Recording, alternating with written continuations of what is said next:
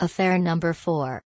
Poba Reserve Forest in Assam will be upgraded to wildlife sanctuary. Assam Chief Minister, Sarbananda Sonowal has announced, Poba Reserve Forest in Dhemaji district would be upgraded to a wildlife sanctuary.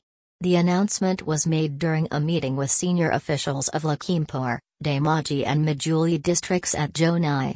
Poba Reserve Forest, declared in 1924 with an area of 10,522 hectares, is home to a large number of flora and fauna. Important takeaways for all competitive exams. Capital of Assam, Dispur.